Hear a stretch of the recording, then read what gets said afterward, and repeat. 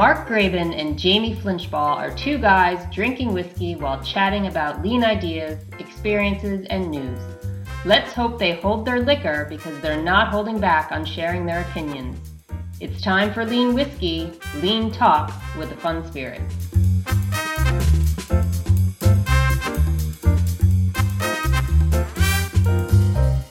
Well, hi, everybody. Welcome to episode 34 of Lean Whiskey. I'm Mark Graban, and we are joined again today by Jamie Flinchball. Glad to be here. You hear Jamie pouring something. We'll reveal what that something in the theme is. I've already poured mine. I'm being good about waiting to take a sip, but maybe our first sip, we will cheers. It's third birthday of the podcast. I think we forgot to mention that last time. We forgot to recognize it all together. So, happy birthday, Mark. I think a bunch of people think this is a pandemic project. It actually started April 2019. Now, I think we were able to do more of them during the pandemic. I mean, this is our third episode of the year. I think originally your forecast was like, maybe we can do one every 2 months. And I think we managed to do that more often during pandemic times. We did. And we used that time to bring more guests on and all sorts of other things. So, so we picked up the pace a little bit. And, since this is more for fun than marketing, we kind of get one done when we can. And I still remember, I think we were using Skype. Did we that first time? I think so. I know it wasn't Zoom. Mm-hmm.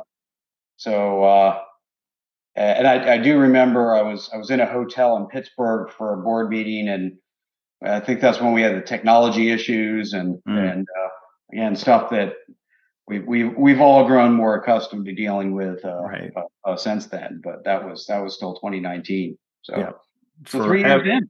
Forever ago, pre-pandemic. That seems like such a long time. And like you said, we do this because we're enjoying it, and if anyone else listens, that's a bonus. And we weren't doing this to set the world on fire. We've had over 12,000 downloads and listens to date across those episodes. So we do want to say thank you to anybody who has been listening. We appreciate it. Yep. Yeah. Just looking at our very first whiskeys. Our first theme was non-Kentucky whiskey. So I had some Wyoming whiskey, and you had some Garrison Brothers. Texas. Yeah. As you're known to do. Yeah. And that was our very first one way back when. So. And here we are, episode 34. Here we are. So we've got, as usual, we've got a bit of a plan. This isn't scripted by any means. And we're going to start off talking a little bit about what's new. Do you want to go first, Jamie? Well, yeah, I think your what's new is more exciting. So why don't I'm going to feel like an undercard here anyway. What's new is what's about to be new for me. Last 11 days of August, we've got a vacation planned. I'll talk about this maybe in the next episode. So sorry to rub this in.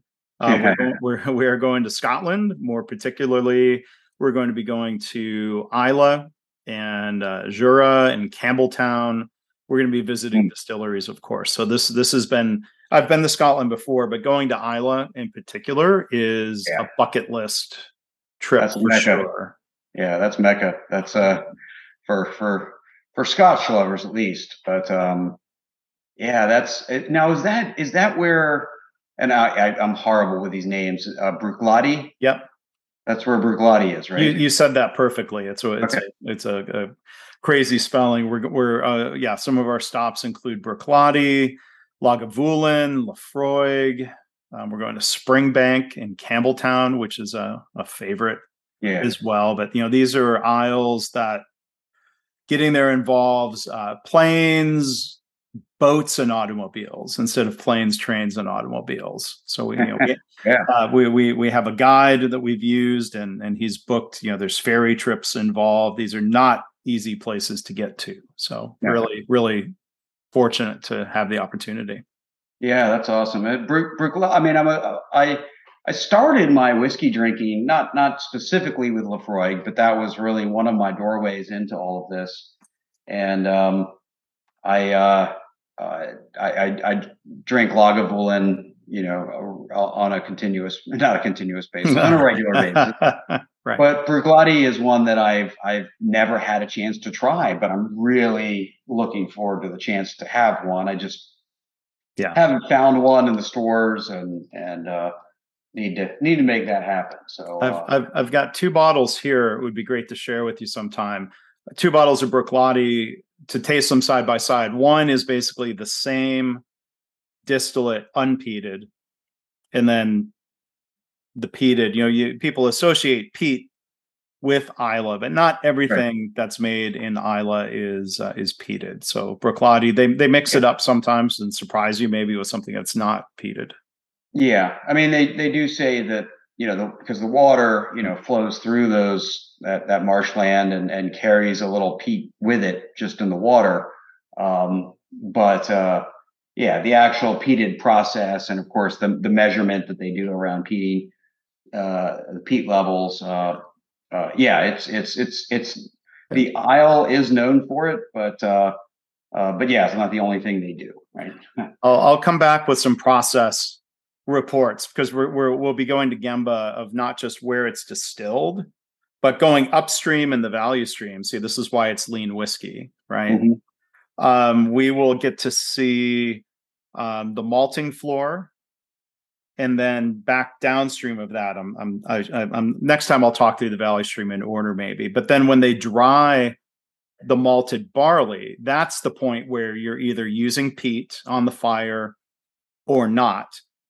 So I think, the first time I learned that was a little mind blowing, that the smoke is in the barley and it doesn't get distilled out.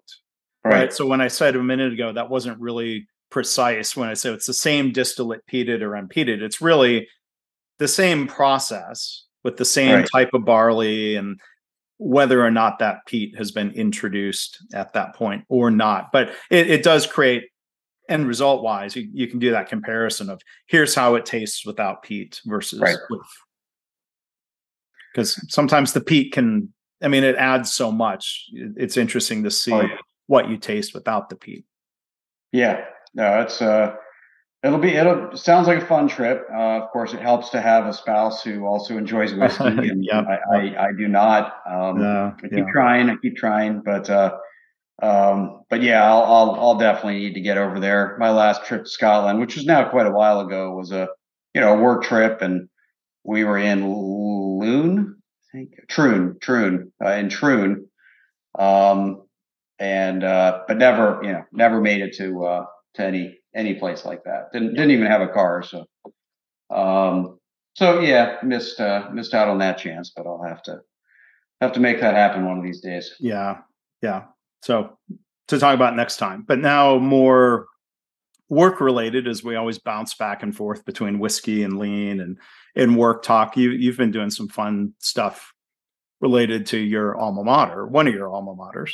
Yeah. So I've been quite involved lately at Lehigh, helping get launched a ventures lab, which is meant to help mostly recent graduates get their businesses off the ground that want to launch, right? So traditionally, there's more and more student entrepreneurs who want to build a business, but they graduate, you just send them off into the wild. So good luck, right? And instead, it's what help can we give them, structure can we give them? So until we get a real program together, and we have tons of cool support from the university and leaders, but and I'm just acting as an advisor and support. But we will be bringing in a director very soon. But until then, we had three students who had recently finished their studies that really had some momentum, and we're going to go forward anyway. And so it was a shame if we didn't support them. So I'm spending about a day a week at the university this summer. Not quite a day, but a good chunk of a day a week, working with these three, highly energetic, fast moving just starting off founders. But great, great program, and it keeps me sharp too. Not dissimilar to what I do with experienced CEOs of multi-billion-dollar companies, but just a different set of topics usually. So.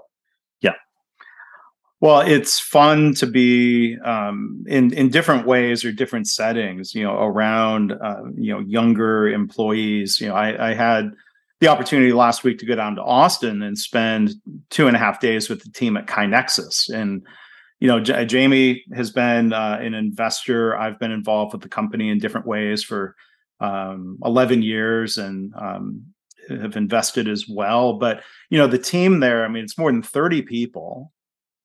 They're back into an office again. Before the pandemic, the team there in Austin was about ready to outgrow the place. So they were going to have to find something new anyway. And then with the pandemic, things have been very virtual. Now that Austin team is coming back to a newer, bigger, nicer office. And, just to see, just the energy of that team is really invigorating. I feel like it's more for my benefit, the boost I get, than any sort of advice or mentoring. There's some of that, but that mission is strong. Spreading continuous improvement. It's not just about the software platform. And Greg and Matt, as co-founders, have done a great job of hiring people where even if they don't come in the door knowing all the lean lingo, they share, important principles and mindsets and values. Even then, they learn some language that a lot of people, including our customers, use. Right. But having that fit, and they're just great to be around. They're doing great work. Yeah, and that's awesome. That sounds like a fun week. I have a couple of people that support me, and there's sort of a mini team, but I do miss sort of being part of a team. Both my time at Qorvo and my time running my old consulting firm with Andy. I miss that team spirit, but maybe just put an exclamation mark on the idea of us talking about the young people. Right. My excitement is we got a new mattress delivered today, and I'm probably as excited for that as you are for your Scotland trip. So, when you're that excited for a new mattress, that that's maybe certain mark of age that that's something we were normally that excited about. But that's my big day. The importance of a good night's sleep and waking up feeling refreshed in the morning. Yeah. Oh, well, I will. I kept saying that it felt our old mattress was sort of so old. It felt like I was sleeping in a hammock. Right. Not good for my back. So. No. Well, I hope you got a good one there. Hope so. It works out. They say 30 to 45 days till you really get used to it, which is why sleeping in hotels as much as I have. Is indicative of, you never get used to it, right? So. Different mattresses, different pillows, and mattresses, like whiskey, a lot of it's subjective. What works for you, right? Yep, absolutely. So, let's get into our whiskey since we've already raised a glass. So we're going to do, as we're 34 episodes in, finding new themes, finding new themes is kind of difficult, even though there's so many different ways to split the whiskey world. So we're going to do distillery only special bottles. So for those that have just gone to their local store and bought whiskey, what they should know is that when you do visit a distillery, even a major, right? This is not just the minors, especially if you go to a micro distillery or a craft distillery, they might have only one or two of their bottles that they sell, their expressions, as it said, in a store. But then they'll have 10 other things that they never do enough volume in to sell in a store. You only can get them there. Now, the majors, what the majors tend to do is they'll have one, right? They'll have their regular expressions that you can find in stores, and then they'll have maybe one and a lot of the majors are so popular, they put a lot of limits on it, like one bottle per customer, and it's not always available. But yeah, well, that's the kind of distillery special that we're talking about. I think a lot of times they're trying to give a special treat to people who have made the pilgrimage to come and visit them. They don't want people buying a case and reselling it. Right. No, and they know that happens, and no, I'm totally fine with that rule. Yeah, I think it's fair because we've seen enough with just regular retail where hard to find stuff is gobbled up and then sold at a like Weller Antique. It sells for 3 times regular, real MSRP. So yeah, and if you go to a place, pay for a tour, all those wonderful things, visit the location, you want to be able to say you got something you couldn't buy anywhere else. So I happened to be in Lexington recently and swung out to Four Roses. Yeah, great place. Great place. And Four Roses is interesting because they really only have sort of 4 main expressions that they sell. One of which is their single barrel. But then this is their private selection single barrel. So got a nice little leather, I'm not all about the bottle, but a nice little leather wrap around the neck. And just opened this. So only been home for about a week. Just opened this and just had my first couple sips. But I do like Four Roses. It probably, if I could only have one whiskey the rest of my life, it's probably not what I would pick. But it's smooth, it's light, it's often got the Four Roses don't have anything to do with the whiskey in the bottle. Yeah, but it does often have a little more floral or scent to it or nose to it. But yeah, so this is Four Roses only has 2 mash bills. One's a higher rye. This one's from their higher rye mash bill, which is 35% rye. And then they have, I think it's 5 different yeasts. So they have 2 mash bills, 5 different yeasts, which actually leads to basically 10 different final flavors in barrels, which then get blended to create those 4 main recipes. It's a combinatorial whiskey of all these different possibilities. Yes. You can do the math on how many different bottlings could you produce. Right. So this is, the single barrel, though, is only going to be one of those 10 different variations. So in their designation, this is OBSF. For those who are watching on YouTube, they might see that a little bit. Doesn't focus terribly well. OBSF, which is their high rye mash bill, and the yeast that yields herbal notes in the taste. So and like I said, quite good. I'm pretty happy with it. Yeah, I've done the Four Roses visit. I think when I went there, at the time it was an exclusive over a release that's now widely available called Small Batch Select. Yes. But that was just coming to market. So they were making it available there. And if I'm remembering some of the trivia right, because you get these details when you go there, for decades, Four Roses was export only. It was not available in the United States. I think it was very popular in Japan, if I remember. Yeah, so Four Roses was one of the 4 or 6, I always forget the number, that were allowed to operate during Prohibition under medicinal reasons. And then they were huge, right? They were huge distillery, one of the largest, if not the largest. And then, as the whiskey boom ended and people didn't drink it anymore, and they drank all sorts of other things, vodka, gin, and wine. Seagram's bought them, shut down most of it, sent most of the whiskey to go get blended into their other stuff, and then did sell Four Roses out of the country. And then when they were, brought back, when they were bought, not bought back by the founders, but they were bought by someone else, and I forget now who. owns them, but they brought it back to the U.S., brought back the distilling and all of what they were known for back in the day. So yeah, like a lot of these guys, they've been through the ringer, and some of them, like Old Crow, that used to be, top shelf, got pushed to the bottom, mass production, cheap, never really recovered. I mean, they sell, but they've never regained their reputation.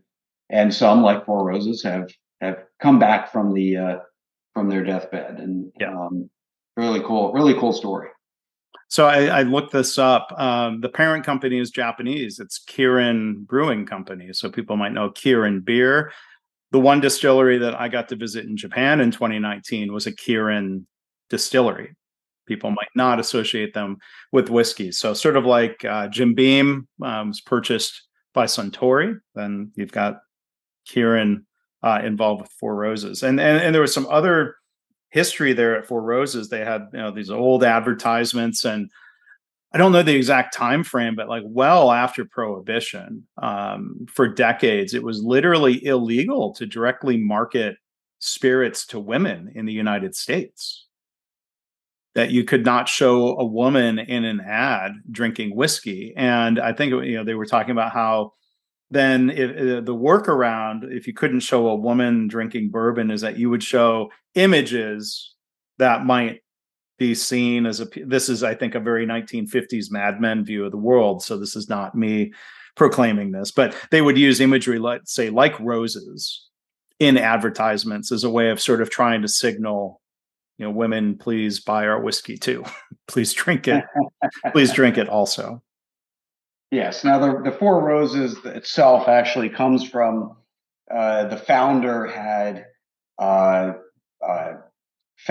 was courting a woman and was supposed to wear, if her answer was yes after the proposal, was supposed to wear a red rose if she was saying yes, and she came out with 4 red roses, and so it was named.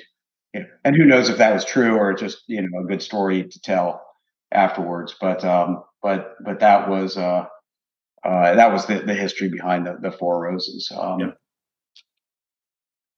So that's mine. What about what do you have there? So I am drinking. I will hold it up for the YouTube audience. There we go. I think it's focusing. This is Woodinville Straight Bourbon Whiskey. It's a distillery release. I was in Woodinville, Washington, which is north of Seattle, for work a couple of months back, and had time to go pop over there and do a taste. And this was a what they call a harvest release from 2021, and that's only available there at the distillery. So it's a 5-year age statement, straight bourbon whiskey, 50% ABV. But then it spent some time, I think, undisclosed, being finished in Muscatel wine barrels. So you might think of like Moscato. It's a sweet wine, and so I think they're trying to give a little bit of kind of an additional sweet finish. Like I'm not Mr. tasting notes guy, but I get like kind of a maple syrup, not an obnoxious sweetness, but I think it's pretty nicely balanced into what the bourbon would be without that finishing. Okay. So I've been enjoying this one. Excellent. Yeah. Sounds like fun. Now when you travel like that, do you tend to check your bags so you can bring a bottle back? I did check the suitcase. Yes. I brought 2 bottles back. I brought back one that I think was port barrel finished, which is more widely available. I'm a wine drinker, and I'm kind of partial to different wine barrel finishes. And I don't recall ever having a Muscatel finished bourbon before. That was new to me. I don't think I've ever even seen that. So now Dad's Hat Rye, which I know I've brought onto the our show, and this is one of these specials that I've never seen in a store. They had a vermouth finish rye, and I did not buy a bottle of that. I think I should have. I think I will next time I go down there. Yeah, I mean, I love a good port finish. Of course, sherry finishes are quite quite common. But yeah, I think it's fun to see those other experiments, those other expressions come through. So yeah, sounds very interesting. And you mentioned, back in our first episode, we focused on bourbons outside of Kentucky. Today, we've got a mix. You've got a classic Kentucky bourbon, and then I've got one from the Pacific Northwest, a relatively new producer. You can make good bourbon anywhere in the United States, and that's the thing. It's got to be, it's an American designation. Yep, absolutely. So awesome. Well, good choices. I'm enjoying mine. It's got it's 106 proof. Got some decent heat on it. So got to take my time with it. But why don't we get into our topic for the day? Yeah. So instead of in the news today, it's really sort of in the podcast, and at the risk of gratuitously plugging one of my other podcasts, I had an episode that I shared with Jamie recently of the My Favorite Mistake podcast. And we thought it would be a good springboard for discussions around not just entrepreneurship, but improvement and evaluating ideas. And how do you know if something is a good idea or a mistake? So I was able to interview the founder. He had been CEO. He's now the chairman of 1-800-Flowers, Jim McCann. I don't know, Jamie, do you remember the face or the voice? He did a lot of TV commercials in the 80s. I remember that there was one, but that's about all I remember. But yeah, I mean, very, very big breakthrough, and Flowers was very dominant by one shop owner operator places that unfortunately were very hit and miss whether you would get good service. And of course, if you were sending flowers to someone in a town you didn't know, you were desperate trying to find who to call to try to send some flowers. So he started, just the summary of Jim McCann's story. He bought one flower shop in New York City. I think it was in Brooklyn. And then he was buying and more. And he said, basically, that wasn't scaling well, just having more and more physical shops. So I don't know the history of when, let's say, FTD came to be. Like, that's a big network of independent shops, but there's some branding and commonality in product. And I think if you've had good experiences with FTD, you would trust FTD. He decided, or he realized that there was the opportunity to acquire the phone number 1-800-Flowers, which meant buying a company, because the phone company assigned a number to the company. You don't really own it. So he had to buy the company to get the phone number, which you'd say the phone number is brilliant. Like he said, instead of having to force people to memorize your number, 1-800-Flowers, it's as easy as could be. The problem was he basically thought he could be cheap and not do due diligence. So in buying the company, yes, he got this asset. He also took on $7 million worth of debt. Whoops. So it was an expensive purchase. It was the mistake that was hiding in the really good idea. But that's episode 172. I think Jim McCann was really insightful. If people want to go listen to that, My Favorite Mistake. But he told the story in the middle there that I thought was fascinating, and this is where we can springboard off of this. Early on, when they were starting to do shipping of flowers, not just fulfilling from local florists, Fred Smith, the founder of FedEx, told Jim McCann that shipping flowers via FedEx wouldn't work, that it would be a mistake, that it was a bad idea. And I think there's kind of a fun irony there when all sorts of people told Fred Smith that FedEx itself was a mistake, right? This is taught in business school, how people poo-pooed FedEx, right? Right. Yeah, and I think Fred Smith had his own pivots and what he thought the opportunity was. I think they focused on legal documents for quite a while, just trying to get documents back and forth, and had some sense at least about what worked and what didn't work in terms of shipping. Even though they were operating quickly, right? They were still trying to jam as many packages into a plane as possible. But yeah, when somebody in the business that would benefit from you, basically, Fred Smith, I'll take your money, right? I'll ship some stuff for you. But he still said, it wouldn't work, which I think is very interesting. And I think flies, I'll say it flies in the face of the typical, that won't work pushback, because the sort of status quo of advice is, when you get pushback on an idea that you believe in, just go find somebody else. Right. But this still was, about, McCann and Smith's partnership. And so he didn't find somebody else. He basically ultimately, I guess, convinced. Well, it might be one of those things where let's try it and see. I mean, sometimes you have to do that, whether it's trying to launch a business or launch a product.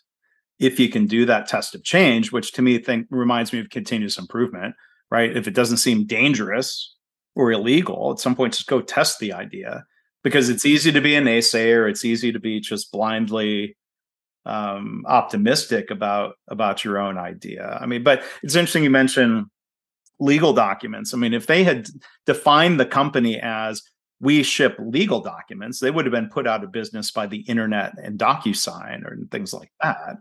Right. Sort of like you think of, you were going to mention Netflix. I mean, if Netflix had defined itself strictly as, we mail DVDs to people, that wouldn't have been a lasting business. But tell us more. I mean, you had thoughts about Netflix there, right? Well, yeah, because I mean, a lot of this theme is going somewhere with an idea that has not yet come to fruition, right? So not being a fast follower, but bringing something into existence that doesn't exist yet. So Netflix has been an example of that, really, twice, and you could argue maybe 3 times. But they started off with basically mailing DVDs, right? And the whole idea was, you get a customized DVD video experience. You get to pick stuff that you really want, what you're interested in. It shows up at your door, and you don't have to, drive to Blockbuster and all of those things. Yeah, and I was a customer of that service 20 years ago when I first got a DVD player, and the selection at Blockbuster maybe wasn't that good yet. They still had a ton of VHS. Yep. Yeah. So I wasn't. I assume I was probably just still using Blockbuster at the time. Yeah. But yeah, they, so much where they knew, and everybody thought you can't ship these things back and forth. That Blockbuster had a chance to buy them early on and turned it down, right? Yeah. And that was a mistake. So they had this idea that nobody believed in, Blockbuster, who was even inside the industry. And it wasn't they were poo-pooing their competitors' idea. They like I said, they could have bought them. They turned down that chance, and that almost killed Netflix. But then they did it again with really investing in streaming, not because they needed to. In fact, at the time when they started making that switch over, the bandwidth wasn't even suitable to stream. Like, very few people had enough bandwidth that streaming was going to work. But they started going there before it was feasible, let alone a good idea, right? And so they invested early. And then I'll say the third time, maybe, and I just don't know my history well enough, is they were, if not the first, one of the first to say, you know what, content is what we're really delivering. We're going to invest in our own studio and start to develop our own content. So yeah, they're sort of, and I know they're struggling now, right? But they've had a decline in subscribers, and that's one of those things. Like, Peloton was another example of seeing a spike in demand during the pandemic, and then you start extrapolating that. Like, well, some of that turned out to be a mistake. More painful when it's physical products, perhaps. They Peloton, not to get too sidetracked on them, they made the mistake of building this enormous factory in Ohio that I read the other day will probably never be used by Peloton, because they really overestimated demand. And good on them that they were going to try to assemble these in the US, but the demand spike was not sustained. Right. Yeah. So I think, if you go look at Fred Smith, you look at Jim McCann, you look at Netflix, these are all companies that the core of what they did for their customers, right? Their value proposition was ahead of its time. And I only mean that, they weren't so far ahead of their time that they fell flat, because that happens too. They were far enough ahead of their time that their customers weren't asking for the solution they were providing yet. Yeah. But they saw the value. They saw the value beyond the customer's words, beyond the customer's intent, and were able to create something when a lot of people thought it was a crazy idea. And that's the balance there of, if you do anything new or innovative, there are people who are going to poo-poo it. Some things are more easily tested at a smaller scale than others. How much of an investment? I mean, when it comes to streaming, that was probably is that type of thing that required a big upfront investment even to even test it for real at all. Like with content, they could develop a couple of films, they could develop a couple of series as a small test of change, and I think they had some hits and they had some success, and then they could go more broadly. Amazon bought. Did they buy Paramount or Universal? No, they bought Universal. MGM? Amazon, MGM. That's what it is. Yeah. Sorry. Yeah, but Amazon bought a studio, right, after doing their own experiments and small tests of change with producing content. But yeah, you're right. That's an interesting. Those are two interesting pivots that they've gone through. Yeah, and I think the whole idea. Why are we talking? It's one thing for a big giant company, and again, we forget that Netflix wasn't always a big giant company. But it's one thing for a big giant company to make such a bet, right? But for a lot of our listeners that are just in the lean world or in the process improvement world, there's still a such thing as a crazy idea, right? And I'm at an adjustable desk, but the idea of a stand-up desk, other than for tellers and certain other certain jobs where it's pretty common, for most people, the idea of a stand-up desk being a good thing was a crazy idea, right? So it doesn't matter what level we're talking about. Crazy ideas can get dismissed way too early, right? By the people that have them, by the people they're trying to sell them to, or the people that they need to get on board so they can move forward. And so it's a very common experience. I think we've all been on both sides of that, meaning we've had a crazy idea that got squashed before it came to fruition, or we've been the one squashing the crazy idea. Yeah. Yeah. And, going back 11 years ago when KaiNexus was just coming to market, the co-founders had a vision. They had a belief that, a web-based system would be helpful for continuous improvement. There were far more people back then saying, no, people aren't going to use that, or people shouldn't use that. But at some point, you only need enough who agree, right, to get started. You're not going to have everybody become your customer. But now, as 10 years have rolled by, there's been more acceptance of digital platforms, especially in larger companies, as more people are working remotely. People started building their own version of a digital platform. I still think our biggest competitor at KaiNexus is, we're going to build something in SharePoint. I'm like, oh yeah, no, I totally agree with that. You could do that, or you could buy a commercial solution that you configure. So there's more and more people coming around. Yeah, to that vision. I at the time I believed in it, but there's that question of like, is this a bad idea, or are we a little bit ahead of the curve? Only time will tell. Yeah, and how much do you want to stick with it? I think KaiNexus is interesting because, again, do you need to convince everybody? No. I mean, you were competing with free, right? And that's really the interesting thing is, what did people do? They put up whiteboards. And there was a company, I can't remember. I know I spent quite a bit of time promoting them. but it was they did customizable whiteboards. Huge catalog, right? We just about carried their catalog around with them with us because it was such a powerful tool to have all these different whiteboard configurations and tools. And so that wasn't totally free, but most people had a whiteboard, and you take some masking tape and you have a chart up on a wall, and so you're competing with free, right? And so to then go ahead and say, no, we know people can solve this problem on their own for free, but we think this is so much better that people are willing to pay for it. It takes some guts to proceed and go forward, but as you said, you only need a couple people to believe that it's worth getting started, and then you can see where things go from there. But you have to be willing to know what you're willing to risk, sacrifice, or put up with in order to bring your idea to fruition.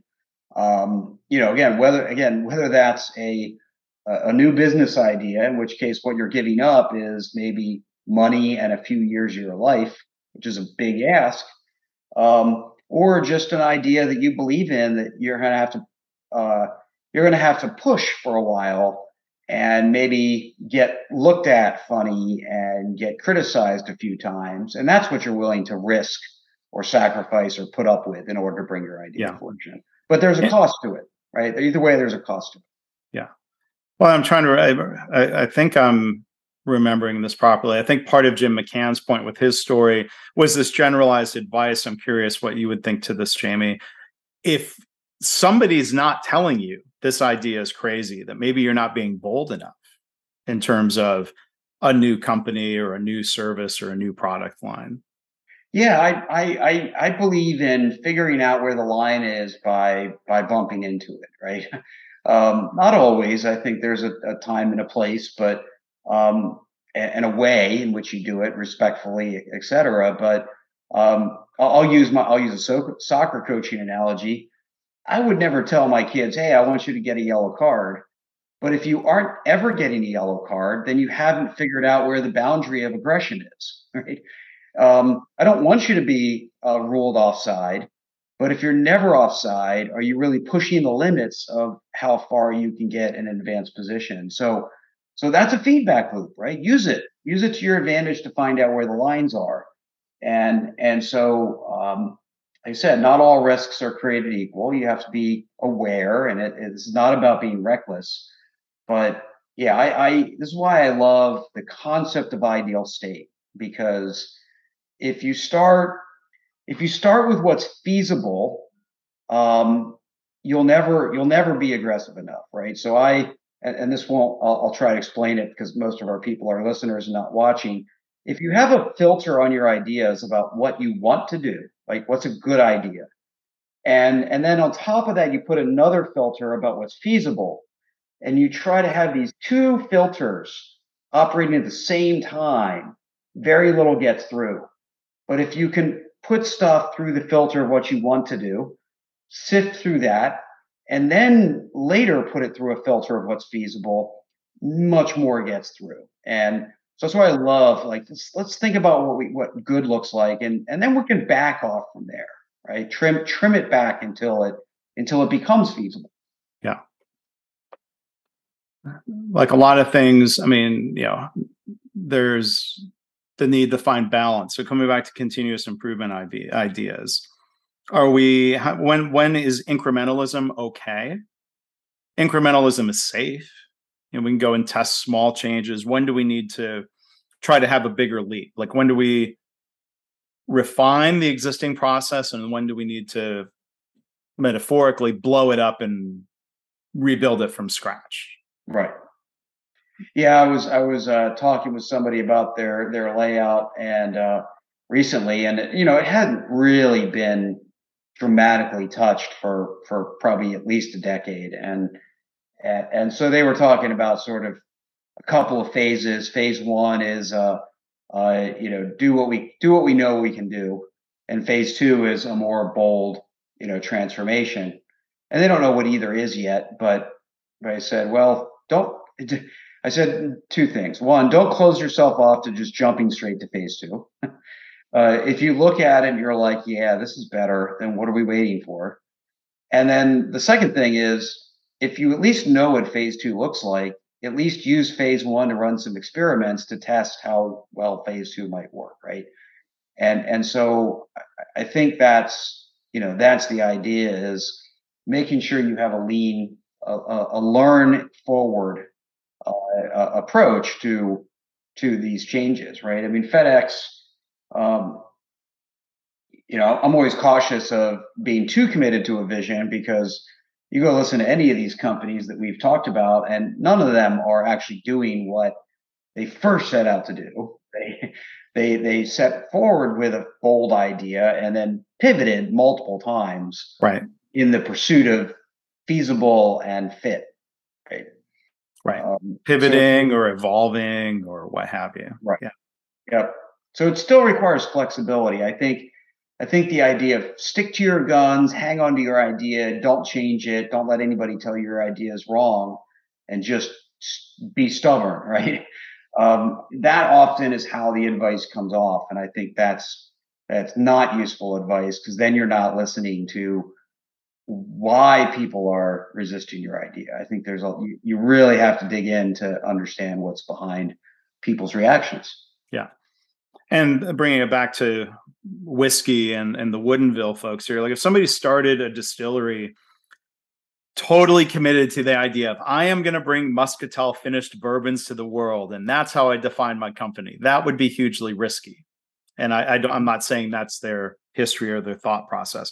But let's say if you had a very niche idea like that, you could maybe first come to market with something that's more appealing to everybody. And then you could, at some point, you say, well, I think a Muscatel finished bourbon would be amazing. At some point, all you can do is start experimenting with one barrel and different types of Muscatel barrels from different producers or different regions. And then at some point experiment and try to validate the idea. And can you make it, back to the startup questions of, can I produce this and should I produce this? The technical means of doing it. Okay, sure. You could put whiskey into a Muscatel barrel and it would, but then will people buy it? At some point, all you can do is test that. And maybe, that distillery release is a small test of change. Right. Yeah. And I think, you see so many distilleries also that, if you say, hey, I'm going to start a distillery and I'm only going to use my own juice, well, then you're not selling anything for 4+ years. Right. And so almost all of them start by buying some juice from someone else. And, they still know enough about what they're doing that they fit a taste profile, but then they're while they're getting their stuff aged, while they're distilling and aging in barrels and all of that, Willet is fairly well known brand. They're not a major, but they're up there, and I think we've had it on the show. I've been there. Yeah. But for the longest time, they weren't using their own stuff, their own distilled juice. And so I think even their main bourbon, their pot still bourbon, I had one that, that I knew wasn't produced by them. And then the next bottle of that I bought was. Yeah. And, I didn't do a side-by-side comparison because this one was gone. but that would have been interesting to see where it is. But the whole idea is, how do we reduce the risk? Well, we'll start buying juice and, trying to make sure it tastes like what we want ours to taste like, while we're building our brand and making our product. Yeah. The one tip off, I'm not saying this was the case at Willet, but if you go to a distillery that has only been in business 5 years and they're selling a 10-year aged whiskey, they're not time travelers. They've bought stuff that's older and it could be delicious. And there's some art and skill. Let's say if they age it a little more, they use a secondary barrel. Blending is an art. Blending is absolutely an art. Yep. And so blending and just barrel selection, there's quite a bit to that, which is why these single barrels and master distiller picks are quite popular, because they're like, oh yeah, that guy has a Yeah. That guy has a nose for the right barrel, and so if they pick that barrel, then that's a good barrel. That's worth tasting. So I think the different themes here tonight we connected the dots, I think, better than I thought we did, or I thought we would. But maybe the last thing we're going to talk about that leads up to a closing fun question. Talking about experiments and trying new things, and for what purpose. We want to thank Dan Markovitz, a friend of ours, for sharing a story from NPR, and I'm sure it's in other sources, about fighting intensive crabs with whiskey. What does that mean? Are you going to try to poison them with whiskey? Well, no. But I guess there are these green crabs, a dreadfully invasive species. That's a huge problem. It's eating a lot of clams and mussels. So there's a distiller, Tamworth Distilling. Will Robinson decided to tackle the invasive species by bottling them. So it says, and I started getting repulsed hearing this. He distills crab stock in a vacuum still and then adds spices, which is then mixed with bourbon to create a product. So there was somebody, I think, on the kind of nature expert side talking about how bad the species was. And she said, so even though crab whiskey alone can't fix the problem, she hopes it helps by raising awareness. So they had some good PR people, and this is on the national news. So I guess the closing fun question is, Jamie, would you drink this? Well, I found it interesting, in the little interview with the guy, he said, well, people are skeptical, but once they try it, they come around to it for the most part. Here you have a chance to be like, right. You've like 15 seconds to celebrate what you're doing, and you're kind of like, you still pull your punches, which makes me think it ain't so hot, right? Yeah. But I have to say, there's no chance of me buying it. I don't like gimmicks that much anyway. Yeah. Sometimes I even wonder if secondary finishing is a gimmick, and it's not, right? We just talked about it, and it's great, but I'm not a big fan of gimmicks. Would I even try a free sample in a store? I'd probably think twice before doing that. If a friend poured a glass for me, I would take a sip. I would drink it out of at least politeness. But it does not, they didn't even make it sound appealing, and they're the ones trying to sell it. So, well, do people now think that an electronic solution to help with continuous improvement is a good idea? For the most part. But so would you drink it? Would you drink it? Would you stock it? Would you give it to friends? I would not buy a bottle of it without tasting it first. So there's back to that idea of a small test of change. It is, I think, ideal if you can taste something and decide if it works for you before committing to a bottle. So would I try a sample at a store or in a tasting room somewhere? Probably. I don't know if I would have a strong hypothesis that I would like it. So then I don't know if being biased against it means, you could be pleasantly surprised, but I wouldn't buy a bottle. I wouldn't take that risk as much as, I guess, I'm in favor of not destroying native mussel and crab crops and the impact that has on the environment and the seafood industry and what have you. But I did have an opportunity recently, though. There's a place across the river from Cincinnati called the Old Kentucky Bourbon Bar, and you can do flights. And maybe this is a pandemic law loosening, where there was one that I had in that flight. It was a wild turkey. They call it Kentucky Spirit, so it's kind of a higher end wild turkey. That was a barrel pick of theirs. And I tried it, and that was by far the standout of the three in the flight. Well, I could buy a bottle and take that home. So we did. Mm-hmm. Yep. And I might not, I don't dislike wild turkey, but I might not have taken the plunge on a $85 bottle of whiskey without tasting it first. Right. Especially if it just says wild turkey, because there's a wide range coming out of Albuquerque, and yeah, and that's, I know a lot of, in those areas, there's a lot of store picks, right, and or bar picks, and they pick a barrel and then they bottle it and they sell it in a flight, and they sell it by the bottle. But yeah, I think it's a great scheme, a great opportunity.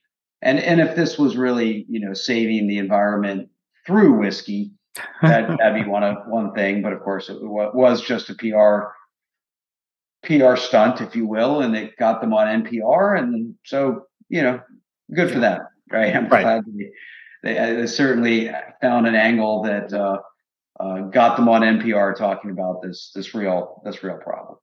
So the lesson learned is we need to make a KaiNexus bourbon. KaiNexus bourbon. It's virtual. It's it's not going to work. So we'll see. If you submit your 15th improvement, you get a bottle.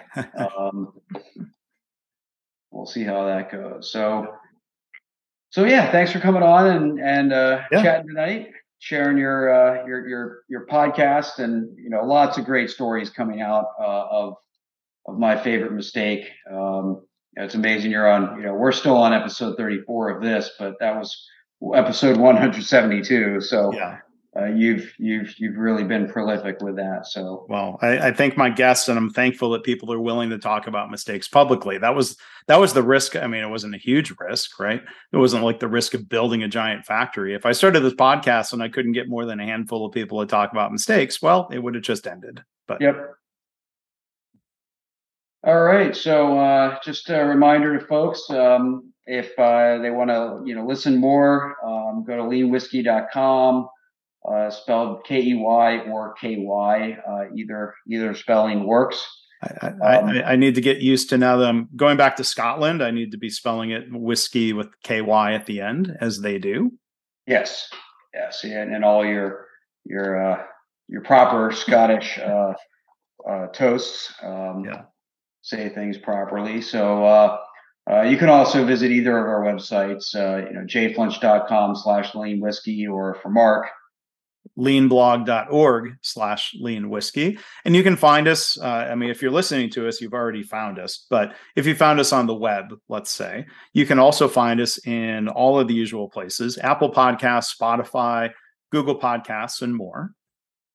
And please do, rate us, review us, give us feedback, follow, hit the little notification bell, whatever that is. And, for your listen, and it helps other people find it. We love the feedback. Any of your comments, write us an email. Please engage with us any way you can. Yeah, and I should mention also, and maybe we'll put this into our standard work.